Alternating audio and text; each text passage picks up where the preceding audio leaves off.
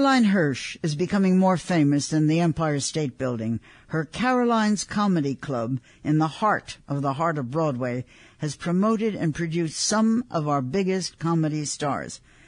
Caroline, I have to talk to you now. Pay attention. Who are some of the names who have played your famous club?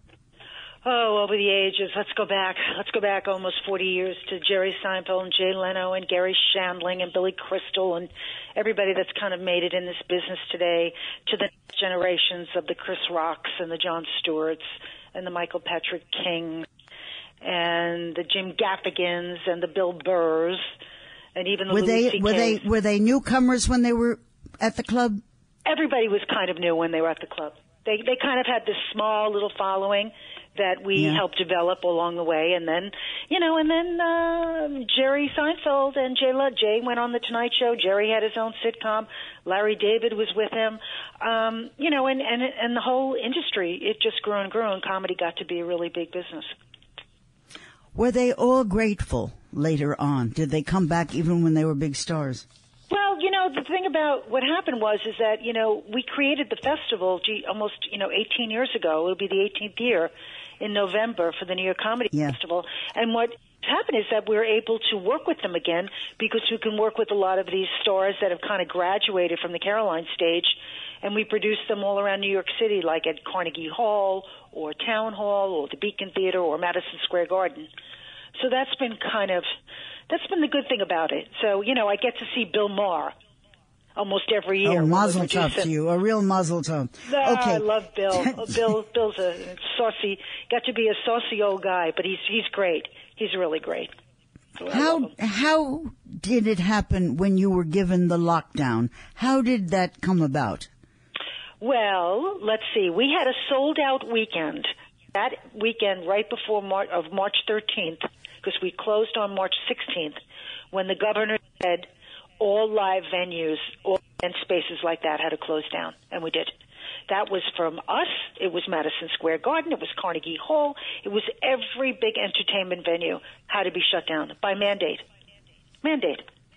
Yeah. And we did not open till 16 months later. What did you do with everything? What did you do with your food, your staff? What? Oh, that was a whole, it happened, the shutdown happened, I think, Monday the 16th of March, as I remember. We went to the office, looked at each other and go, okay, what do we do now? Then we said, look, we thought it may be a few weeks, a month maybe, we'd be over it. Well, it went on forever. So, of course, then we tried, we had to go into the office, clean out the food, make sure all the systems were shut down, and, the gas wasn't leaking. We had to make sure everything in there was clean and tidy. And, there's a lot to shut down a restaurant just to get rid of the food that you have in the refrigerators. Clean everything, make sure everything stays clean. So we did a lot of that. We did a lot of reorganizing. But, we only thought it was going to go on for maybe a month. We had no idea. What did you do with your staff? What about your staff? We had a lot of wait staff. We had, over 20 in wait staff there.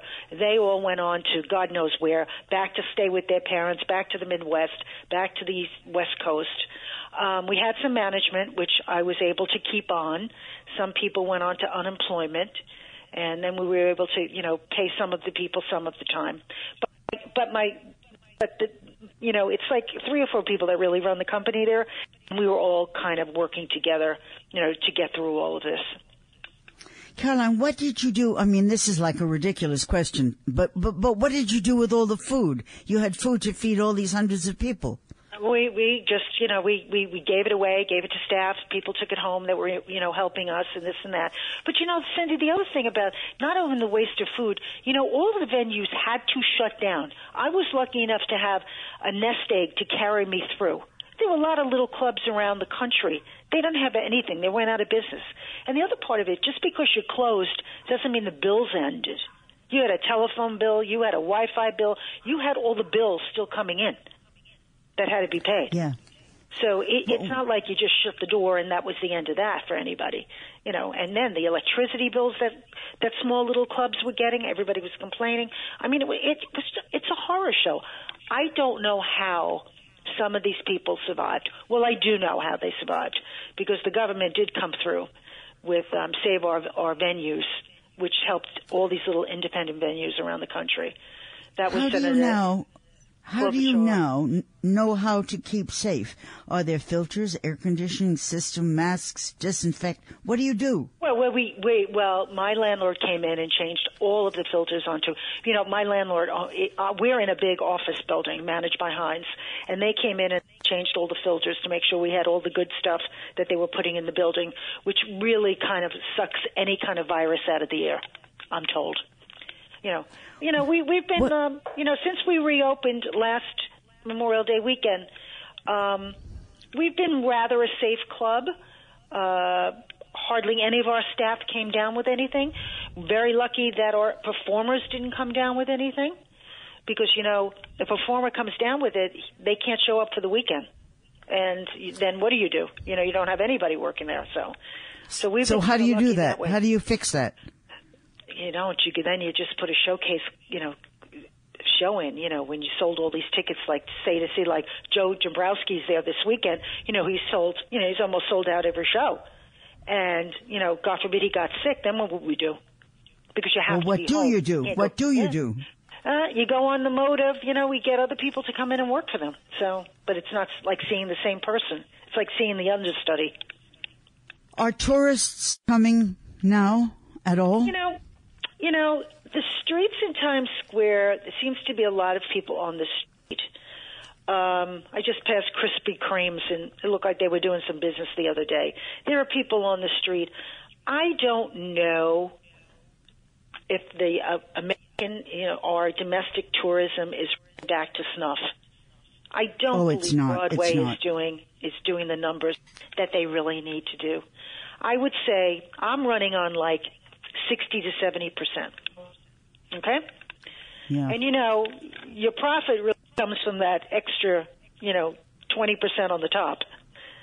So we're still trying to, make money at it. It's been tough. And you can probably go to anybody in the live event space and they will tell you that, it's been tough. Because you don't want to raise ticket prices that much. You don't want to raise food prices because they're through the roof. If you've gone to any restaurants lately, you can see where it's awful. $30 for a salad. I mean, really. I mean, it's that way even at home when you're shopping for your own food. It's frightening. Mm-hmm. It's frightening. It's frightening. What about, now this I don't know myself, but I have heard about it. What about if you go into a comedy club and your cell phones are locked in a sealed bag? What does that mean? I don't understand that. Well, Cindy, that comes out of the cancel culture, okay? It seems like, a few years ago, somebody would catch something on a cell phone and put it out there. And, of course, in a routine, you know from Joey, you can take something right out of context and it could not, make any sense or could be offensive to somebody. So comedians right now do not want any of their shows taped or videoed or out on Instagram on somebody else's account. Unless they give you permission. So that is the idea of locking the cell phone up in a Yonder case. It's a little case they give you. They put your phone in it, they lock it, and when you leave the event space, they unlock it for you. We don't do that at Caroline's, so we don't do that. We just say to people they can't use their cell phone. The performer. That's sort of horrible, though. I mean, that's horrible to take that away from somebody. Isn't it? It's gotten to be like, I don't know, it's changed so much, the world. I don't know. In just a few years, all of these things have happened to us. I don't know how people haven't had nervous breakdowns with all the stuff around us that's happening to us all at once. Caroline, can people laugh with masks on? They can. We don't have that mandate at the club. We're allowed not to wear masks. In theater, you have to wear a mask. I went to an off-Broadway show the other evening. I went to see Sarah Silverman's show, which was hilarious, but you had to wear a mask. But you don't have to wear a mask at Caroline's. What about the humor that has changed? I mean, everybody is so nervous. You can't mention color. You can't mention fat. You can't mention age. You can't mention race. I was married to a comedian for 1,000 years, and they did all of these jokes, and we all laughed. It was harmless. Now you can't say anything. Don't they have to now tailor humor Absolutely. It's the cancel culture, and every comedian is afraid of that. They're really afraid of being canceled. I mean, once somebody gets on a social network and gets out there and says, oh, do you know who said this or said that, without knowing the whole text of what happened, it's horrible. Look, Jerry Seinfeld, has told people he won't even go to a college anymore. He goes, screw that, I'm not even playing colleges anymore, because they get offended at the slightest little twinge of, what you say. He doesn't do that anymore. And comics are very, very aware of that. They are. Do they all steal from each other?